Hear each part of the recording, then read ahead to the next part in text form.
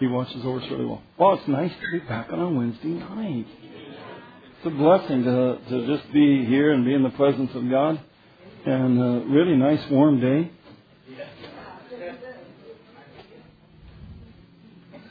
I remind myself this is January. So I think Saturday's supposed to be a reminder that it's but you and I we're blessed, you guys, that God is doing what He's doing in our lives.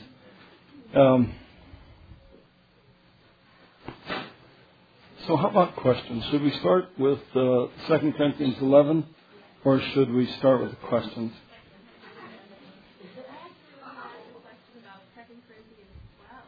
Okay, then you have to wait one chapter.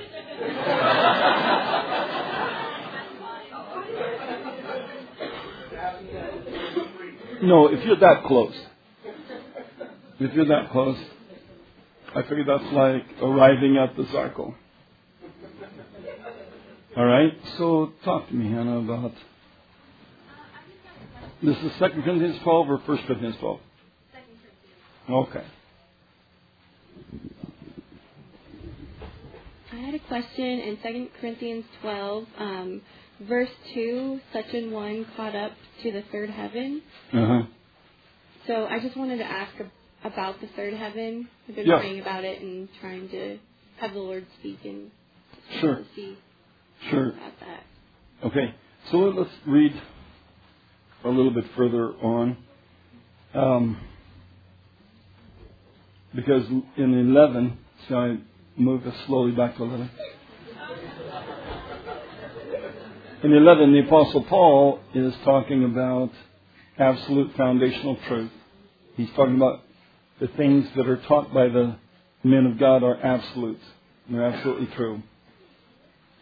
And he's dealing with the fact that these Corinthian Christians at Corinth have been impacted by so many Jewish teachers that they've actually thrown Paul overboard.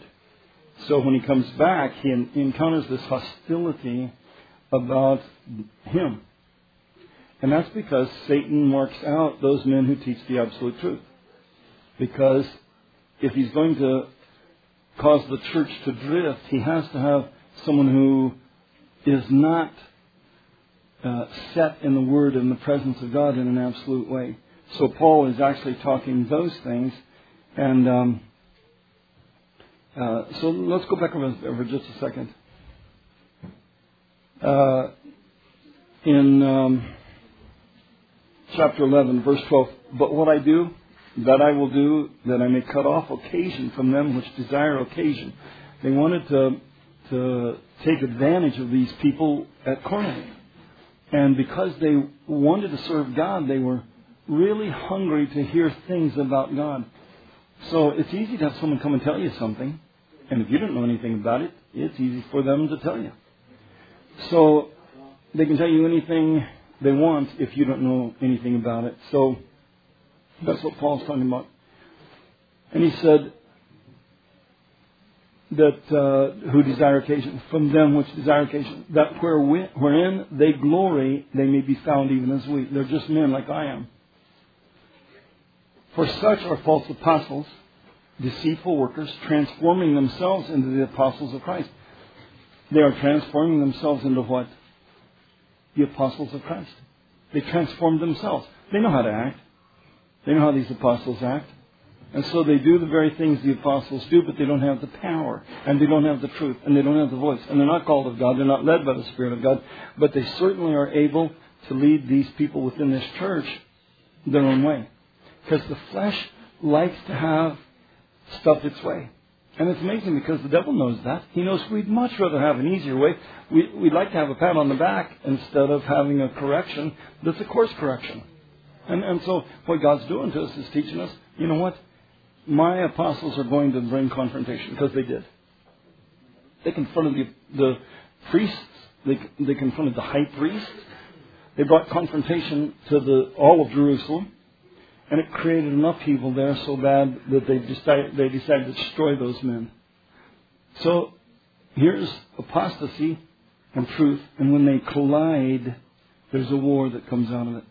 And these people who hold the high position, who own the buildings and own the calling that comes from the Old Testament, those guys assume the highest position, and they transform themselves even deeper into this place where they are in charge of the information. So now these guys are talking about Christ. And so this is what he says. For such are false apostles, deceitful workers, transforming themselves into the apostles of Christ. And no marvel. That's no big deal.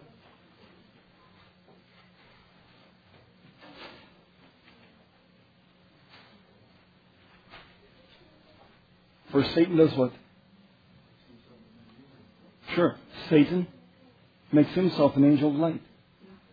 So you guys, you see what the church is up against? You see what this early church is up against? It's up against an angel, because Satan's an angel. And he goes back to what he was in light. Am I right? He transforms himself into an angel of light. So it's no marvel, for Satan himself is transformed into an angel of light. Transformed into an angel of light? So what he has done is he's been in anarchy against God. He's a liar, yes? And now he's chosen to go back to that place of deception. And his sense of deception is, I'll go back to what God made me in the beginning, and that was an angel of his. I know God. I know the vulnerability of man. I know the gullibility of the flesh. And I'm going to bring them what they would like to hear. And I'm going to make Paul a problem maker. Because you see, at Corinth, Paul brought up a confrontation against sin in the person that was there. And he rebuked the whole body because he said, you guys, you're talking about this like it's salacious information. If you have a television program, you guys have this man on television. Because you like talking about it. You like hearing about it. There's something, and it's wickedness. He said, I'm telling you, turn this guy over to Satan, turn his flesh over to Satan for the destruction of the flesh, that his soul might be saved. So, and he said, and he rebuked them. He said, you guys are partaker in this thing. Let's get this stuff straightened out. You separate yourself from this behavior. So now they've been rebuked, and when he comes back, it's sort of like a cold shoulder. Yeah, well, you know, you're a little rough on us. You're a little bit rough. And after he spoke these rough things in 1 Corinthians 13, you guys, a whole bunch of people came in to influence that group. Why? Because the person who was correcting, so it's like a dad who finds that the son is doing something like stealing at the grocery store. And he tans his hide. And the kid runs away. And the neighbor people take the kid in. And they talk against his dad. You know, your old man, what he's done to you is wrong. What he's done to you, he ought to be arrested for that. We ought to call the cops. And what happens is it feeds that kid that what he did was okay. And what his dad did was not okay. And it bypasses the point about what's right in this thing I was stealing. Like I should have got my bottom beat. Years ago, some LA cops beat up on a guy named Rodney King. and they cleared the cops.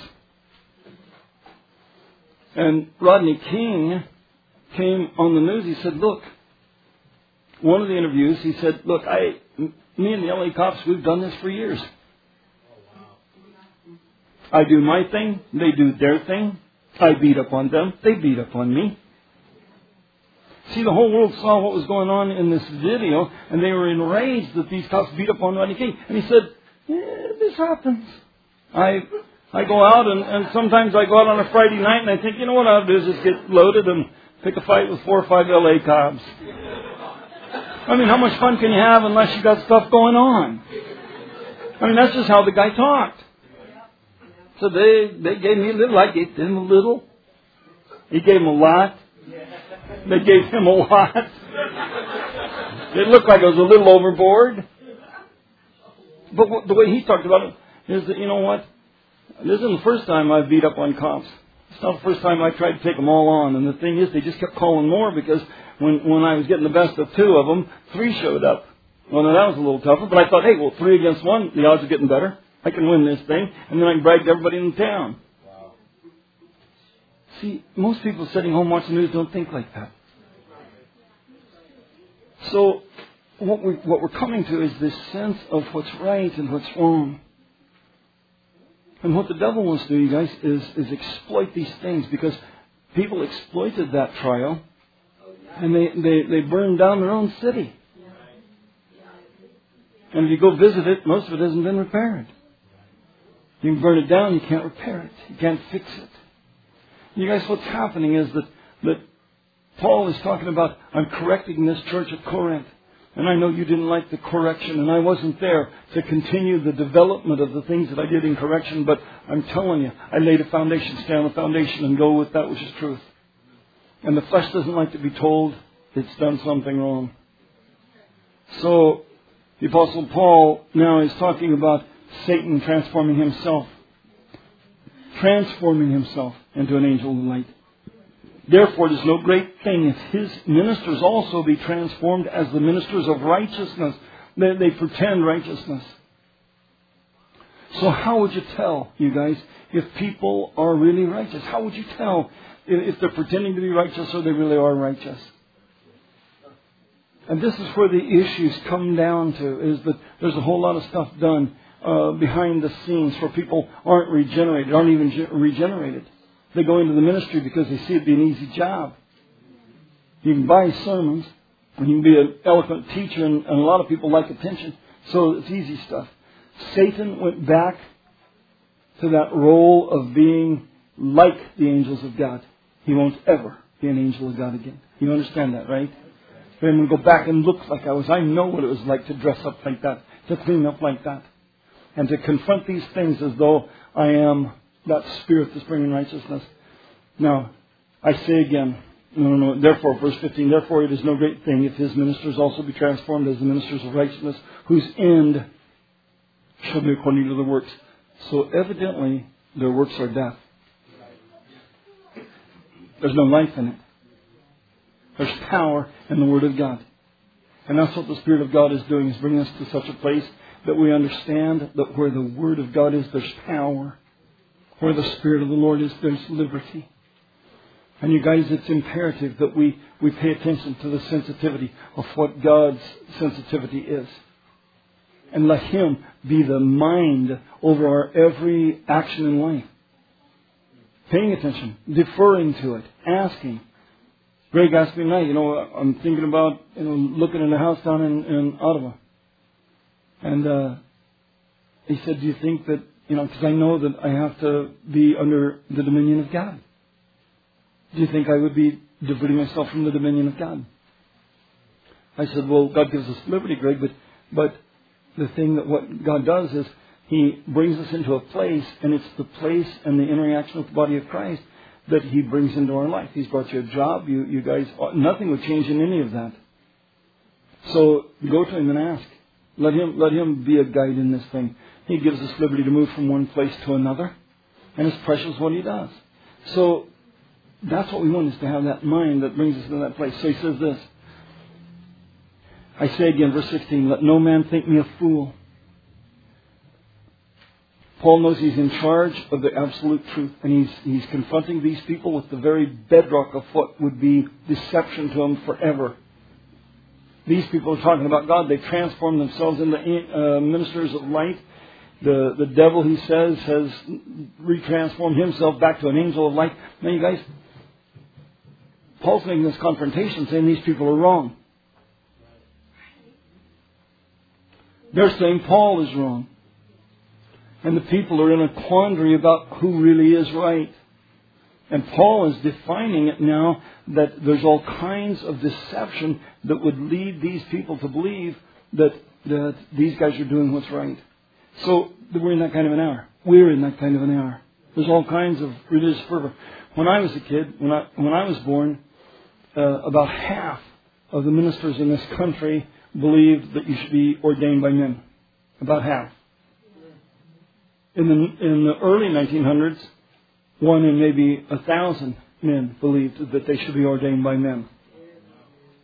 So what happened was they believed that God ordained you and that God called you and that God would put you in the ministry. And the thing that's the most important is that you had a living, vibrant relationship with a real God who could indwell you and talk to you, and He changed your life. and you were really changed. The criteria was that God Himself had transformed you. He had taken you out of the flesh and brought you into the place where you're led by the Spirit of God. You walked with God. You talked with God. You were like Daniel. The difference between the wise men in Babylon and Daniel was that when that king had a dream and he couldn't remember it, the wise men begged for time and hoped that somehow he would tell them the dream so they could do their magic on it. Daniel went to God, who gave the man the dream, and said, God, listen, this man's going to kill all the wise men in Babylon if someone doesn't tell him the dream. You gave him the dream. I know you want to give him the answer. And somebody told Nebuchadnezzar, there's a man in your kingdom. There's a man in your kingdom in whom dwells the Spirit of the Holy God. And this man is an interpreter of dreams and a man of wisdom. See, that's the reputation. Wise men everywhere. But someone told Nebuchadnezzar, there's a man, O king, in your kingdom in whom the Spirit of the Holy God dwells. And this man is an interpreter. And he understands these dark mysteries. They sent for Daniel. But I can tell you that the Spirit of God moved on Daniel. He told him what the dream was. And he told him what the interpretation was. And you guys, that's the difference of going to Bible school and going to God. You can go to Bible school and know about dreams and even about, you can buy books that interpret dreams. But listen, you have to have the mind of God to interpret dreams. And men have answers, but you guys, the answers come from God. And that's what the Spirit of the Lord wants you and me to do, is go back to God. So Paul is in a confrontation with these people because he's confronted the flesh and they don't like what's happened to him. So he's talking about his life. So then he says, listen, I say again, let no man think me a fool. If otherwise, yet as a fool receive me. If you think I'm a fool, that I may boast myself a little. He said, I'm going to start talking like they talk. Because they're all busy talking about their self. When I was in Africa, I didn't have anybody introduce me. They didn't need to know who I was. I wanted the Spirit and presence of God to touch those people. And I figured within 30 minutes of me starting to talk, they should begin to feel the presence of God. And from that would come a sense of this is right. Men like to have people tell you all kinds of great stuff that they've done. And they spend 30 minutes expounding on who they are. And the truth is, you guys, that isn't what God sent us to do. He sent the Holy Ghost to expound on Christ. And that's what you want in your life. That's what I want in my life. So I didn't care if they remembered my name. And there were times that people would try to give me a big introduction. The ones that knew me, the better those guys knew me. Because a lot of these pastors would go from seminar to seminar to listen more.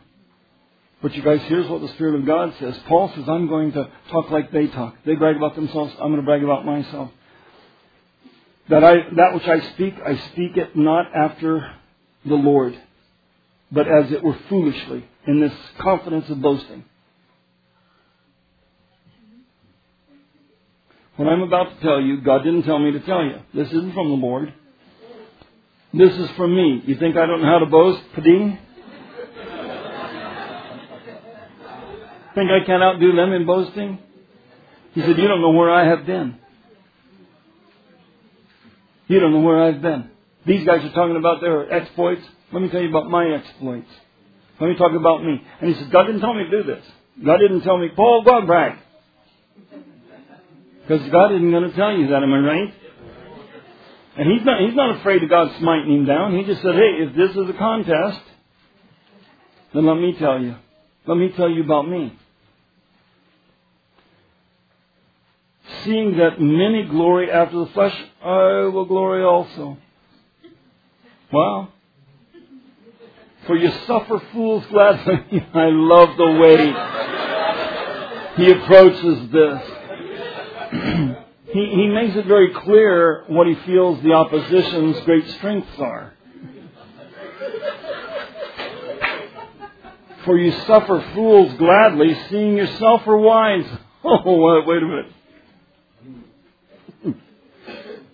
How wise are you if you suffer fools to teach you? So it's like, wow, that we liking you less and less. And he said, then that's not my issue. Listen. For ye suffer if a man bring you into bondage. Listen to me, he said, you guys. If a man brings you under bondage, you suffer. If he tells you that only he has the body of Christ and without him you cannot go to heaven. If he puts you into bondage that says you need me to make heaven. You guys, there's all kinds of religions that do that. What you need is Christ. And that's what Paul's saying here. If a man bring you into bondage, if a man devour you, these guys will devour you. They're not after your good. If a man take of you, if he's using you to build his kingdom bigger, if he's using you because you make money and he can take an offering every time he gets around you. If a man exalt himself.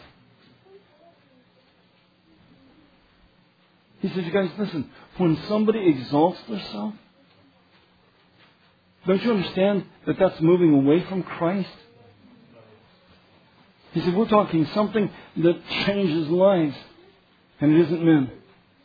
I don't care who they are. They're not going to change your life. You're going to need Christ. If a man exalt himself, if a man smite you on the face. Because he said, you suffer if men do this to you. You suffer. Because you're the bride of Christ. You're the bride of Christ. And if a man exalts himself above you, and you think you have to have him to make heaven, if he smites you on the face, if he abuses you, if he beats you, you guys, I have seen people go through terrible, terrible things at the hands of ministry. If a man smites you on the face, I speak as concerning reproach, as though we had been weak. Howbeit, whereinsoever any is bold, I speak foolishly, I am bold also. Are they Hebrews? So am I. Are they Israelites? So am I. See where the problem came from? Because the whole world saw the Jewish people as above the rest of the people because their God had lifted them up. They defied Him and lost Him. They reproached Him and they committed spiritual adultery. They destroyed everything that was holy about what they were. Yes, they broke the covenant until God brought destruction on them until there was no remedy. Yes? And still the whole world, 450 years, 500 years after they broke the covenant and God destroyed Jerusalem. Who could think that God's still lifting these Jewish people up when He took Nebuchadnezzar in there and decimated that place? Now 500 years later, the Jews are under the Roman rulership. And you guys, you look at this thing and you're thinking, wait a minute, they still have such clout in the world that if a Jew shows up, everybody gathers for a study of the Scriptures of the God who's real. And they don't even have the God who's real anymore. He departed the temple. He tore the veil in two. They crucified their Messiah. And yet there's such a power of God being with them. You guys, this is 2,000 years after that. And I run into people everywhere that are dealing as Messianic Jews.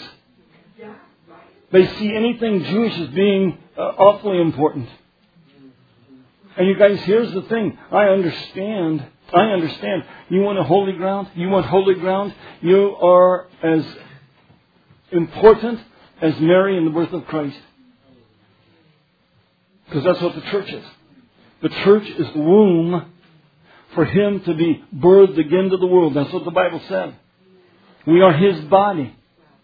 And so God's bringing this body into unity. That's why there's so much division and strife. Because the devil wants to keep the body from coming together. Because when that body comes bone to its bone, just like he prophesied over there in Ezekiel, when that body comes bone to its bone, there's power, there's life, there's that reality. And that's what the Spirit of God is talking about in this work that's coming on. And you guys, this isn't going to come to a fullness because we've got men that can talk about it. God told Ezekiel, can these bones live? And Ezekiel said, you know, Lord. I mean, this valley is scattered with dead bones. And if anybody took you to a valley full of dead bones and said, could they live? You'd say the same thing Ezekiel did. I don't know, God. Looks to me like they're pretty scattered. Could they live? And He spoke to me and said, prophesy. This isn't about you trying to convince somebody that they could walk with this God. This is about God telling me and you this is going to work like the day of Pentecost. What God's going to do in the last days is a work of an authority out of the heavens where He prophesies and His word comes to pass. So He said, I prophesied as I was told. And He said there was a shaking and then it came together, bone to His bone. So what God is going to do in these last days, you guys, on the day of Pentecost, He said, first off in the Old Testament, He prophesied that He's going to take the sin of Israel completely away in one day. And one day He did. Did it make them stop being sinners? No, because they crucified Him. But He took their sin all away in one day. You see, to know what He did is different than to hear what you think He's going to do. Because He said, I'm going to take all of their sin away in one day. Did He take their sin away in one day? Absolutely. Did it benefit them? Not unless they received it. So the battle went back to, did you believe this man from Galilee or did you not believe the man from Galilee? If you believe the man from Galilee, then you could receive what He said. If you listen to the priests that told you he's an imposter, he's a liar, he's a deceiver, if you listen to those people, in the face of dead people being raised, they convinced the people, listen, these priests reformed themselves and transformed themselves into apostles of light. Because they began to talk against Christ and they had to assert themselves as the authority of God. And they hadn't been doing that for a long time. They had sunk down to the lowest of lows in the temple. And they had to reinvent themselves to get these people to follow them through this myriad of issues. Paul said, listen.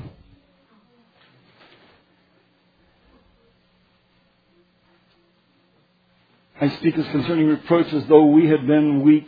Howbeit, whereinsoever any is bold, I speak foolish, I am bold also. Are the Hebrews, I am. Are the Israelites, so am I. Are they the seed of Abraham, so am I. Are they ministers of Christ? I speak as a fool. I am more. Only a fool would say, I am more a minister of Christ. He was. Way more a minister of Christ. But you see, a fool would think you could gain ground by doing that. Paul said, listen to me. I'm saying this because they're saying the things they're saying. Listen to what I'm saying.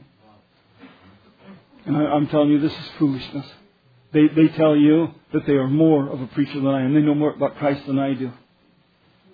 He said, that's foolishness. Are they ministers of Christ? I speak as a fool. I am more. In labors more abundant. In stripes above measure. In prisons more frequent. In deaths often. Are they living like that? You see why Paul said that? Because he said, if you think easy living means that you're an apostle of God, you have no idea. He said, the reason I've been through this stuff is because the devil intends to stop what I have. I have a word that bursts like created light upon the souls of men. Brings them out of the destruction of Satan and into the glorious light of Jesus Christ. What I have inside of me is despised by all of hell and every demon. The devil's doing everything he can to try and run me down, stop me, turn me around, or make me give up, and I'm not giving up.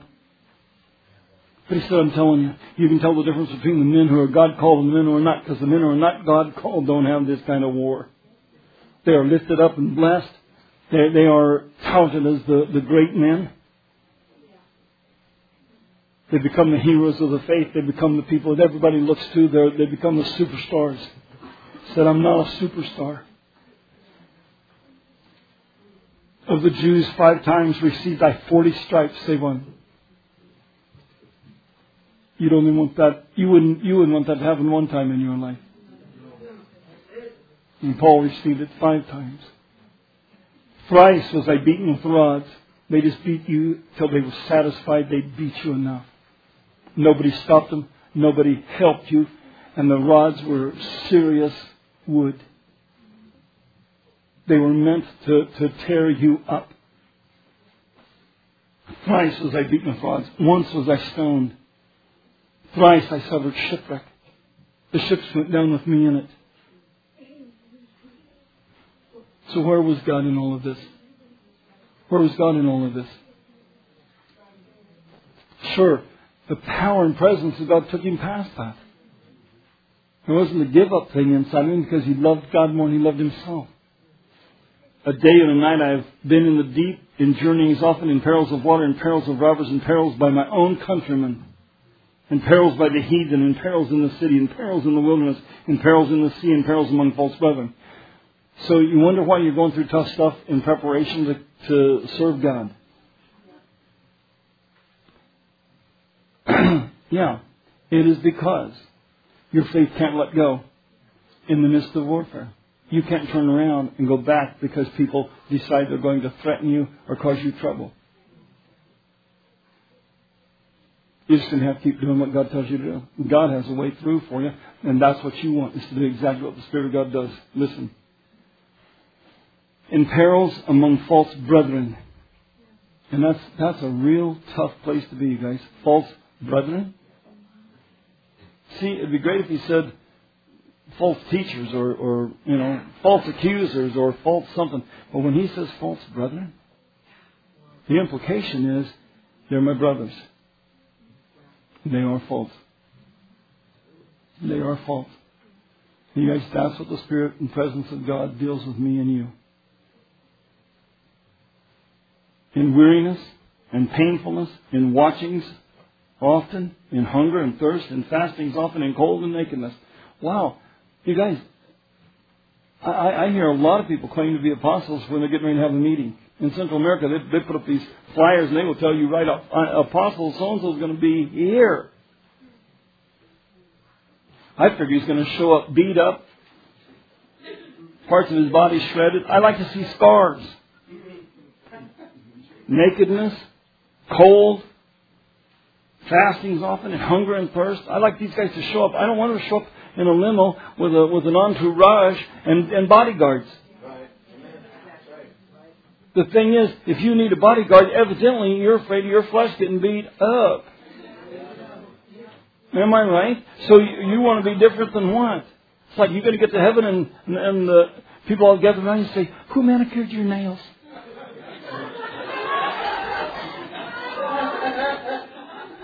That's what you want to. That's what you want people to ask you. I want people to go, "How did you get that?" Well, it was a dark and stormy night. The thing that God does to me and you is put something inside us that says, "Here's the place I am right now." And the God who gave me life spoke to me and said, "I'm going to put this in your heart. And I want you to get it to that city on time." And it does not matter what's between me and there. It does not matter what's between me and there. It matters that I get there. And you guys, I have been in places that I was astounded that I was even there. I've been in places that I was astounded that I was even there. Because I could have never found it, not even with a map. And there I was, because God put me there. And the thing that God does best is puts us in these places and brings to a conclusion the stuff that only He could bring to a conclusion. Listen. So this is what He's talking about, Hannah. So He said, in weariness and painfulness, in watchings often, in hunger and thirst, in fastings often, in cold and nakedness, besides those things that are without, that which cometh upon me daily. He said, I'm not happy-go-lucky. You look at me, you should be able to see something in my eyes about the stuff that's going on in the church. And it should trouble you a little bit because it seems like I'm not quite here. That's what Paul's talking about. So see, inside of me, this stuff that's going on the outside, that's only a part of what's really going on. What really is going on is that I am standing as part of that entrenchment of God on the face of the earth, and the devil wants to run him off. And this is not for the weak, it's not for the soft, it's not for the quitters. This isn't about that. And I don't have that, you don't have that, but God can put it in us. That's what I'm hungry for, it's what you want in your life. Besides those things that are without, that which hath come upon me daily, the care of all the churches. You guys, I don't have, honestly, moments where my mind has nothing on it. I know too many things that are going on in this body all the time. And there's a burden that comes with bringing victory to people that need a victory. And talking isn't the victory. Prayer is the victory. Getting in with God is the victory. Holding on to the things that God's made available to us. That's where the victory comes.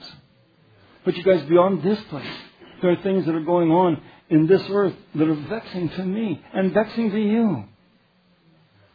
I go back to Colorado. You guys, this is where I grew up. They legalized drugs. The whole place is just crumbling under the weight of debauchery and sin and lawlessness against God and immorality. And this once beautiful city is turned into this cesspool. And you guys, it's vexing to me to see the churches that have labored there, to know that God has fought His way into the middle of that place, and in the mid of a million people, He spread a gospel that had an everlasting light. It wasn't blow-by churches. It wasn't easy churches. It was men who were really called of God, who came and stood their ground, and the Spirit and presence of God fell among these people. V. Shannon Sanders, that his wife prophesied to me up there at Glenhaven. They had that camp at Glenhaven.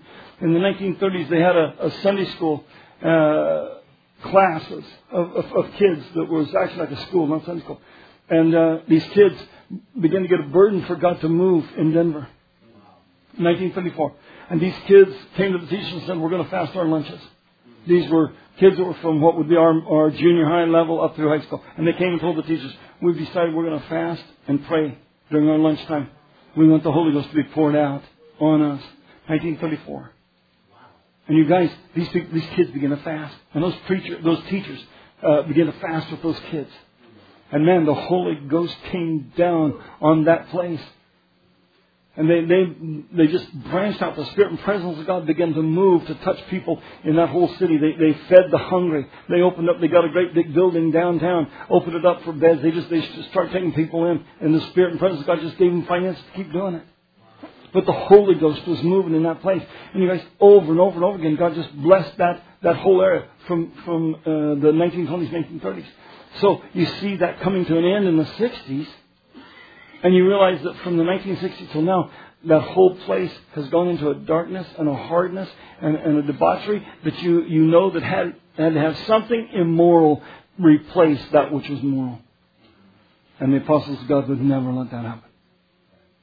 The ministers of God would never let it happen. Those imposters, those false brethren, they'd let it happen.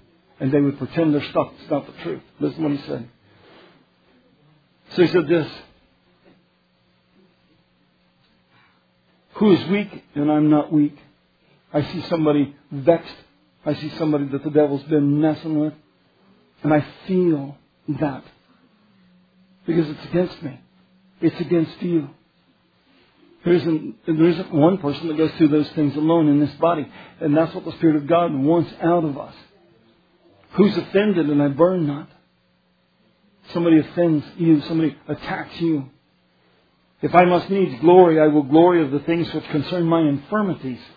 The God and Father of our Lord Jesus Christ, which is blessed forevermore, knoweth that I lie not.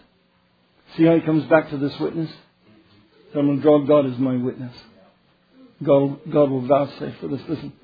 In Damascus, the governor, under Artas, the king, kept the city of the Damascenes with a garrison desired to apprehend me. And through a window in a basket was I let down by the wall and escaped his hand. So that's what a ministry is like. Goes through those kinds of things. They intend to kill you. And so you don't leave in a limousine. You know, everybody out there throwing flowers at you, screaming and wishing they had your autograph. This isn't what it's about. Listen, it is not expedient for me, doubtless, to glory. It's not expedient for me to glory. Because, guys, he's went through this stuff, and if he's talked it, it's like a living thing that's happened on the earth. And it does indeed glorify God. Because God's brought him through all these things. I will come to visions and revelations of the Lord. Now let me talk about visions and revelations. I knew a man in Christ about 14 years ago, whether in the body I cannot tell, or whether out of the body I cannot tell. God knows. Such a one caught up to the third heaven. And I knew such a man, whether in the body or out of the body, I cannot tell. God knows. So he's telling you, I don't know. It seemed like I was in my physical body. I don't know if I was or not. But I'm telling you, it seemed like I was there in my physical body. And I went to the third heaven. And this is that place that is eternal. This is paradise. I was caught up to paradise. What you and I would expect to go to eternally.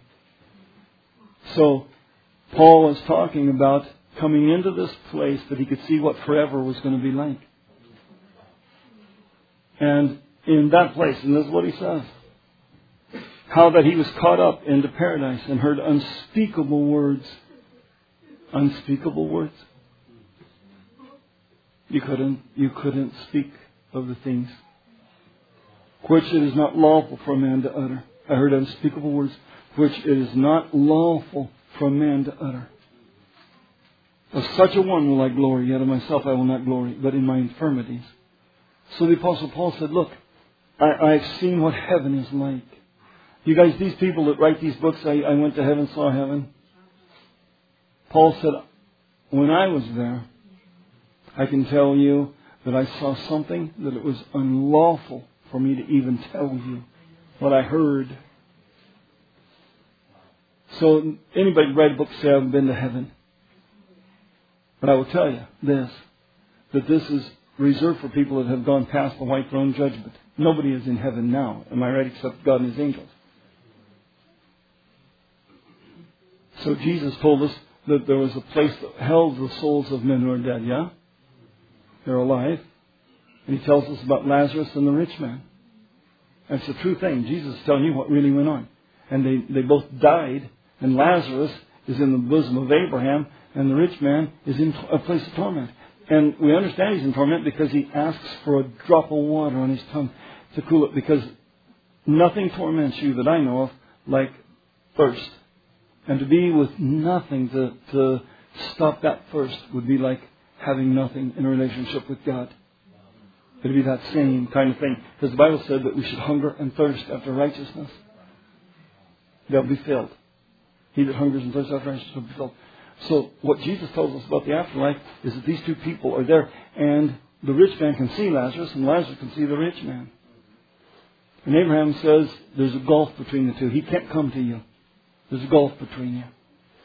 So what happens is, according to the Bible, is that when you die, if you have served God and given your life to Him, then you go to paradise. Jesus told the thief on the cross, this day you'll be with me in paradise. Not the third heaven. Getting to the third heaven has to go past the white throne judgment, because you have to have been adjudicated and vindicated and brought in before that tribunal of God. How many know that's true? So the great white throne judgment hasn't happened yet. So nobody's up in heaven. This is where the Catholic Church got purgatory.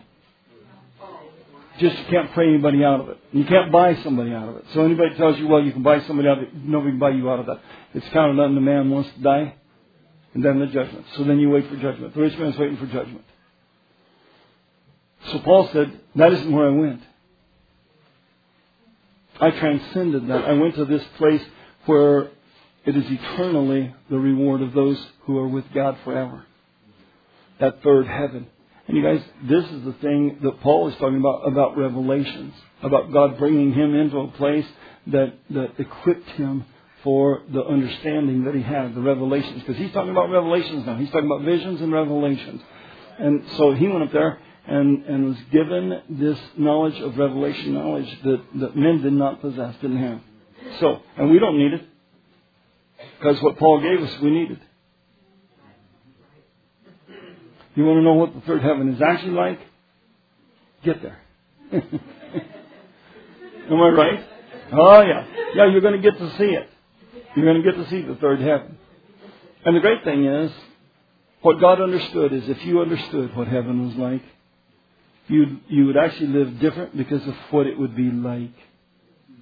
It would be the anticipation of that, and you would live honestly convinced by what you saw and felt that you should just give your all to God now.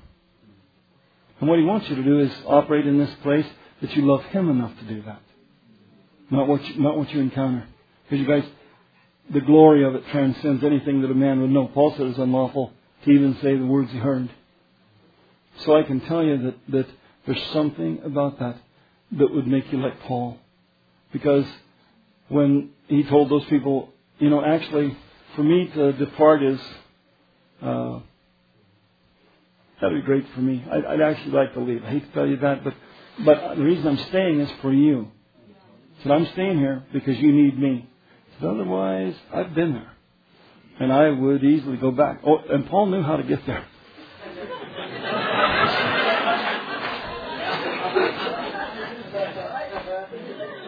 Paul understood that it really was a pretty easy stretch to get where he was going. But the thing is, you guys, here's what you and I want, is to finish this course. And that's what Paul said. And what I've chosen is to finish the course that God has set me upon, because He's given me something that will come through me that will impact you, because I want us all to meet there, on this place, on that shore, beyond this place, where whether I was in the body or not, I cannot tell you. It's that real to me. And you guys, when you're visited by that depth of an impact, of a vision, or I think it was when he was stoned. I think it was when they killed him. I think he actually died, went to heaven, and not paradise, but I think that it just was that. But you guys, he wouldn't have to die to get to this third heaven. He only would have to have God pick him up to bring him to that, because he still would have to bypass the white throne judgment to get to this place where he was. That's why he keeps telling you, well, I don't know, because how can I take my body there? Whether I was in the body or not, I cannot tell. It was just that real to me, but I just can't tell you. And you guys, but you could see there was a perplexity in Paul even as he wrote it, that he couldn't quite tell, and he repeats it twice. Whether I was in the body or not, I cannot tell. That's pretty much in the spirit realm. But he received from that a depth of revelation that he had to have in the glory of God. So you guys, I'm satisfied that what God is doing is bringing us to that place, that these things in you and the things that you're going through, the pain of right decisions. You guys, right decisions cause you pain. I'm just going to be honest with you. Right decisions cause you pain. Because your flesh would like to do... What I'm talking about is when there's a conflict in you about what you would do. When you come down to a conflict in you about what you would do. And we have conflicts every day. Some are big, some are little. But we have conflicts every day. Those conflicts that cause us pain are the ones that we will validate why we should be able to pick what the flesh wants. And the flesh is genius at finding a loophole in the reasoning so that we can accept what it is that we would like. And it should be mine. And what the Spirit and presence of God does is tells us, get rid of it. Get rid of that. Stop that. Deny that. Deny yourself. Take up your cross. Follow Him. And you guys, that's what makes Christians real Christians. It's what keeps us moving into a moral place. Not because I decide that I'm going to be the most moral guy. It is that the presence of God dwelling inside of me has a convicting power that shakes me to the core. And it does you. And if you don't have it shake you to the core, you're not walking in the presence of God. I'm just telling you, you walk in the presence of God, it will shake you to the core. It'll turn you upside down. It will stop your actions. I guarantee you, the Spirit of God abiding in you will stop your actions. You cannot get God to go away.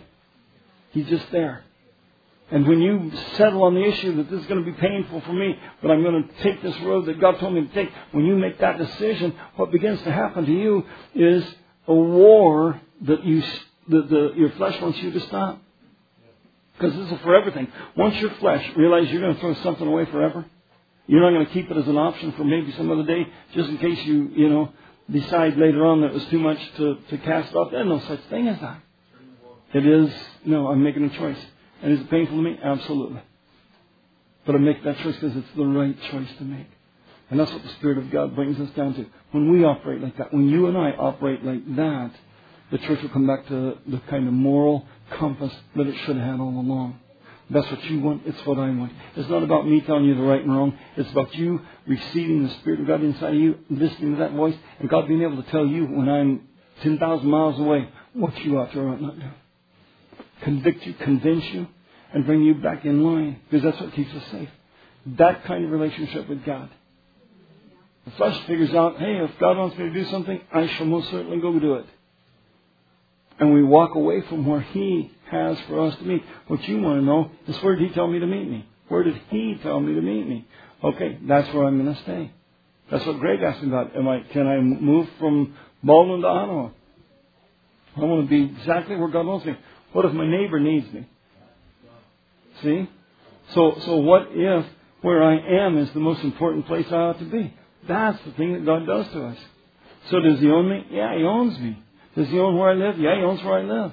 So I'm letting Him give me that perfect direction. And coming back to that place is exactly what the Word of God says. So that's a great question. Did we get anywhere near your answer? That's the reason God said that we're saved by grace. It's not by works. And by works, there's faith, right? Sure. We were saved at Calvary 2,000 years ago. He died and paid the price. So what happens is, I am then in partnership with it because it's a relationship. And every relationship has responsibility. That's what makes a relationship real valuable. Because there's responsibility to it. So if I did nothing in a relationship, there are people that have relationships that they do nothing in. And so they really don't have a relationship. They have somebody who nurtures and cares for them and imposes themselves in the situation in order to make themselves feel like they have a relationship. I've seen that. You've seen that probably. Yes. So, I don't want that. no, nobody wants that. Well, God doesn't want it. Like that. Yeah, but God doesn't want that. No. So what He does is He gives us an example of things that we can do in partnership with Him. And the reason He asks us to do some of these things is because He's very wise. He knows what costs me something opens up in me a sense of value for Him. So let me give you an example of Abraham, Isaac, and Jacob. Because God told Moses, when He said, who should I tell him? He said, I'm the God of Abraham, the God of Isaac, and the God of Jacob. Abraham came into the land. First thing he did was built an altar to God. And on that altar he laid down a sacrifice, something that was valuable to him. God asked Israel to give sacrifices that were valuable to them. So bring me your sacrifices. Now, He said, if you're poor on these things that are about your atonement and the dedication of a child, all you have to do is bring me a pigeon. If you can't afford a dove, bring me a pigeon. So you can catch pigeons. They're cheap. So what He says is, I'll make a way for you to bring me a sacrifice, but bring it. Because obedience, your obedience to actually do it, I'll record your obedience. If you can afford a ram, and it's very costly, you bring the ram. If you can bring a lamb, you bring the lamb. But I want you to bring me your best. What you can bring, you bring. Okay? So bring me your best. Abraham made those altars, made 3 altars. Now Isaac comes along, and Isaac is a part of our walk with God. So we all start where we have things that God asks us to give up. He tells you, quit dealing with your friends. That friend not doing you any good. Put down your computer and your games, spend too much time on. You're wasting your life. You're burning hours. You don't have hours to burn. Keep your hours. So He tells us, don't burn your hours. And this is the thing. We entertain ourselves because we're stupefied from the things that are eternally important. So what He tells us is this. That's an altar. So you could lay that down on the altar. It's like, okay, I'll lay it down on the altar. And so God says, this is what I want you to do. I want you to listen to me, and I'll pick your altars. But I want you to bring willingly those things. So Abraham brought these things to God. And in those first 3, in those altars, He showed us that when we come to God, there are things that He involves us in as partnership in the relationship, because it teaches responsibility. Okay. We don't have to bring lambs and rams and goats and that kind of stuff, or even pigeons. But the Bible said that we have to bring to Him the sacrifice of praise. And we have to bring Him surrender, because obedience is better than sacrifice. Okay? So we're asked to bring obedience. And isn't that interesting? Because you guys, I've had some obedience that was an ox.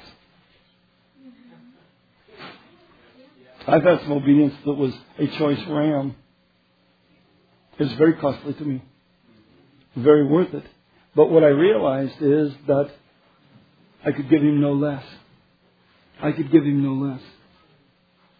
So that's what we want. I want that sense of just surrender. I'm not buying anything from God. I'm not buying my way into the kingdom. I'm grateful for it.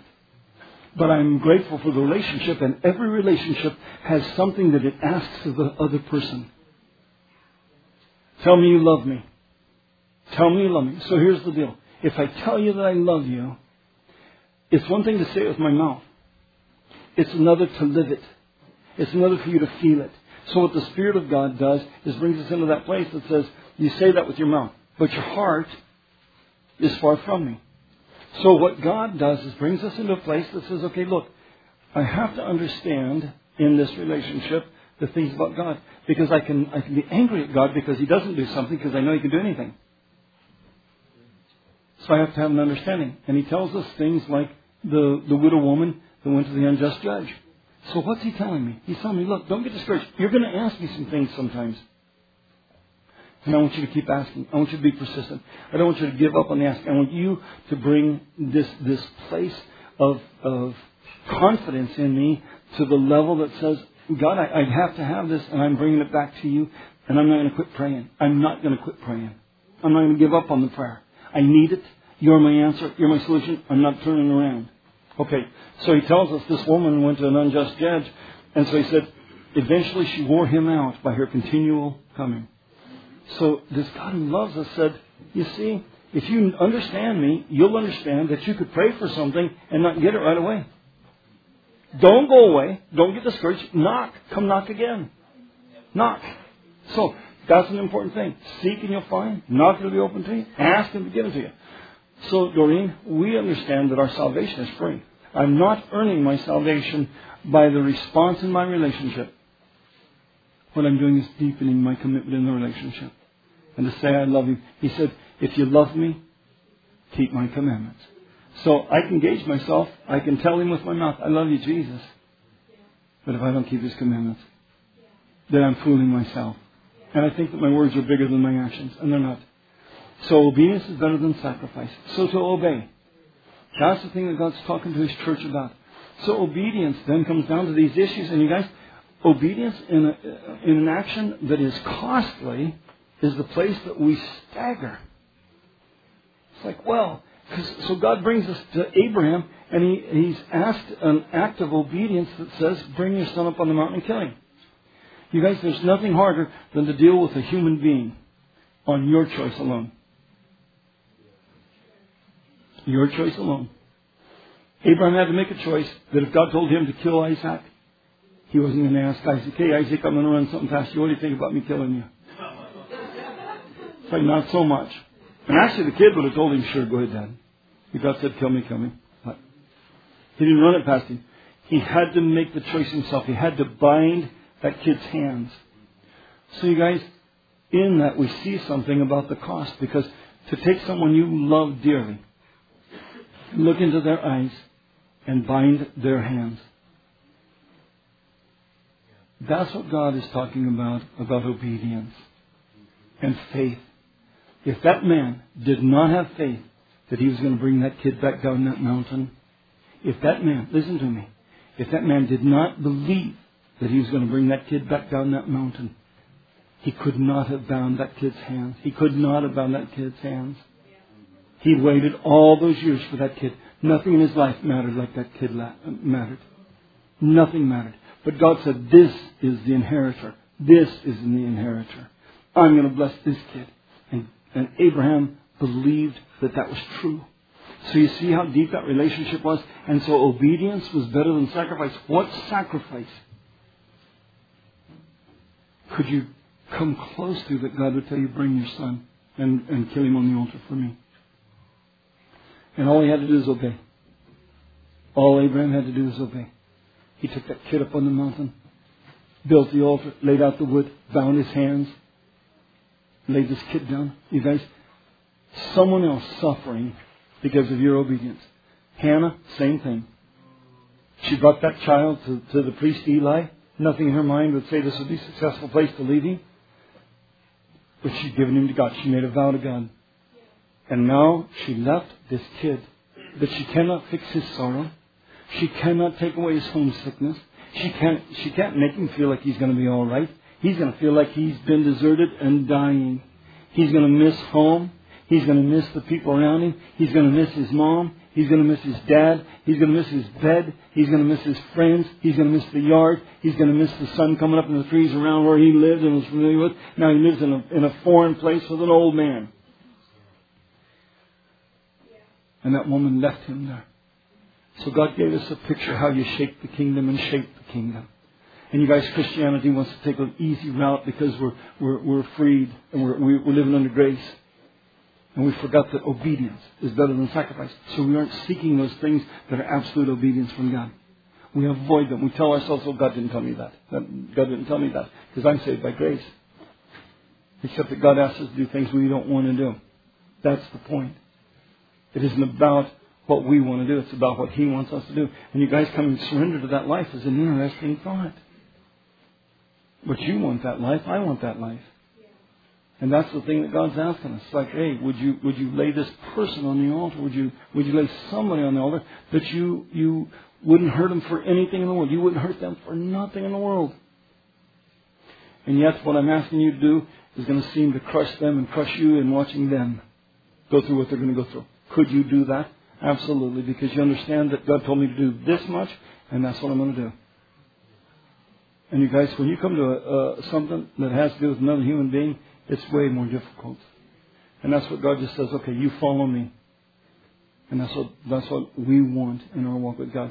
So Doreen, we're saved by grace. You're not going to heaven because you did anything. But obedience brings you into a deeper relationship with God. It cuts away the things that are between you and Him. It clarifies your sense of dependence on Him. It opens up avenues of faith that turn to real believing. And that's what shapes the kingdom and shakes the world for Christ.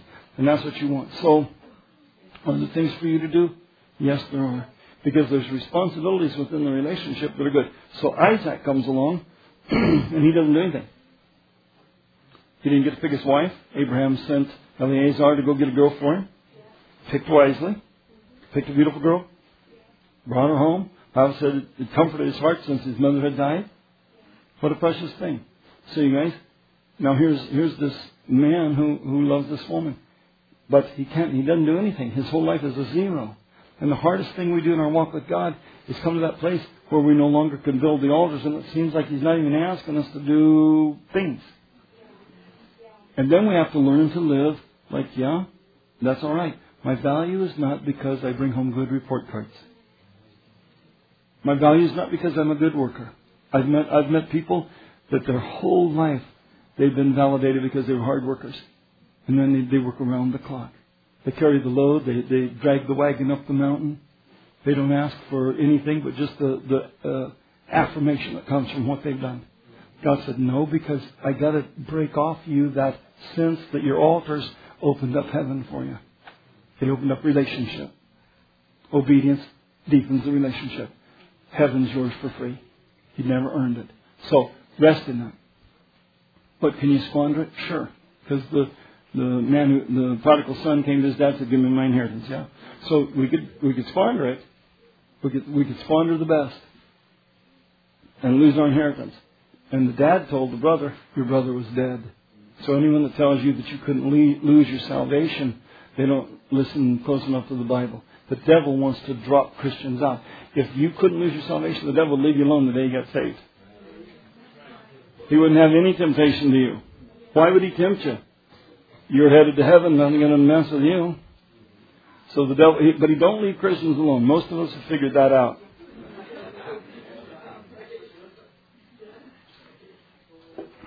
But the reason he doesn't, because he'd like to tear you up and stop you before you get finished, okay? Then Jacob comes along, and that's the third part of our walk. So we got to go through the place where we realize, you know what? I feel like I can't do anything for God, but somehow He carries me. Somehow He loves me. He seems to love me and answer my prayers as much now as when it seemed like I was building altars and laying things down and giving things up. Now it's sort of like He doesn't seem to be asking me to do any of that stuff, but when I pray, He opens up heaven and pours down on me. Then the Jacob part comes, and what God did was changed him through a wrestling act. So his flesh wrestled with the Lord, yeah? God told him, you go home. And he was terrified, but he began to obey, yeah? So see, that's what we should end up with, you guys. We should end up with our walk with God so settled that when God tells us to do something dangerous, we'd go do it. Like, okay. Not easy. He didn't do it easily, but he did it. And then he ended up wrestling with God. And then God made him where he was unable to run or fight. Yeah? So that was the night before the day he was going to meet the battle. And he planned to run or fight. Yeah? And he couldn't do either. And that's what God does to us to bring us into that place past that. And he changed his name from Jacob, which is a subplanter, to Israel, ruling with God. So he did that work, yeah? So I'd like to wrestle with the Lord on any issue that would keep me from being totally obedient. And have Him take from me that sense of my superiority in thinking or action or knowledge. It's like I want Him to bring me into that real understanding that He is the one who's going to fight the battle and win it. So that's where trusting Him in even the weakening process is actually a blessing. All right. That was 2 questions right in a row. Rapid fire. Did I answer your question? And can a person be really proud of something they do and not be bad? Yes. Yeah. Sure. We should have pride in the things that we do. We should be able to do something and have people build us up. Well, God made us to be able to do astounding stuff. I mean, He gave man abilities, and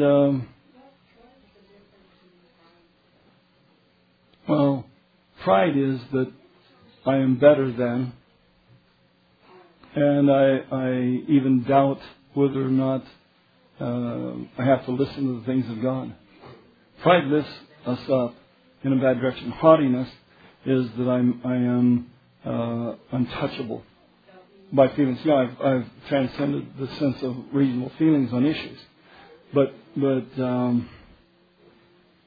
Bible said, walk humbly with God. Do justly, love mercy, and walk humbly with God. So pride is actually I know better, or I can pick my own way. One of the worst things of pride is that I can choose my own way. That's a very proud statement in the face of a God who would be telling us to do something else. So that would be pride. But to say that you built that ship and it was a beautiful ship and your craftsmanship is excellent and your workers were good, there's nothing wrong with that. If you say that it's a ship that God Himself can't sink, maybe you wouldn't want to ride it on the maiden voyage. See, that's pride. That's a sense of arrogance that lifts you up and takes you out of what's normal. So God blesses us with all. All right. Thank you, Jesus. And we're gathering here for prayer. You guys, occasionally I just have these burdens about South Korea. And they just come on me. So something I know the enemy hates South Korea. Because it once, in the 70s, it had the largest church in the world. In Seoul, South Korea. Christian church. In fact, it's where they started church groups because the pastor there had everybody in the church taking care of their neighborhood. Win people to Christ, he said. Win your neighbors. Have church in your home. Have Bible study at your house. And then they all gathered on Sunday to hear the message from God. And then that place grew to, I think, 10,000 people. They had several services a day. So the whole world said, well, that's a great idea. We need these little group churches. Man, they tried it. And it works about as well as nothing because God was in that. But you guys, if you have God prepare a harvest that well in a generation, if you have God prepare that large of a harvest in a nation, in a generation, it is possible that He's going to harvest it. So what I understand is that the devil would like to destroy. And what God would be doing is taking a harvest. But you guys, it would empower the world and its belief that it can triumph over Christians. You see what I'm saying? And a lot of this mooring is being unloosed against Christians in every way that the devil can do it. That makes the goal is to make Christians afraid. That's what God's teaching us: don't be afraid, but not your heart be troubled. So that's what we want tonight. We're in difficult times. I think America's in for some of the toughest stuff it's ever seen, and God's seeing us through. But that's the precious thing. But that's why we're feeling that preparation of the heart, and it's driving us to prayer. How many of you have felt driven to get into a place in God because you need something more from God? Driven. It's like I have to have more from God. I gotta find that strength that I need because I'm dealing with issues I cannot find absolute peace over outside of that place in that sanctuary in Christ. And I'm availing myself of the power. They that wait on the Lord renew their strength. They shall run and not be weary, walk and not faint. Yeah? That's what you want. Run and not be weary, walk and not faint. Wait on the Lord. They that wait on the Lord renew their strength. All right, you guys. Lord bless you. Go in peace. We'll see you Friday night for prayer.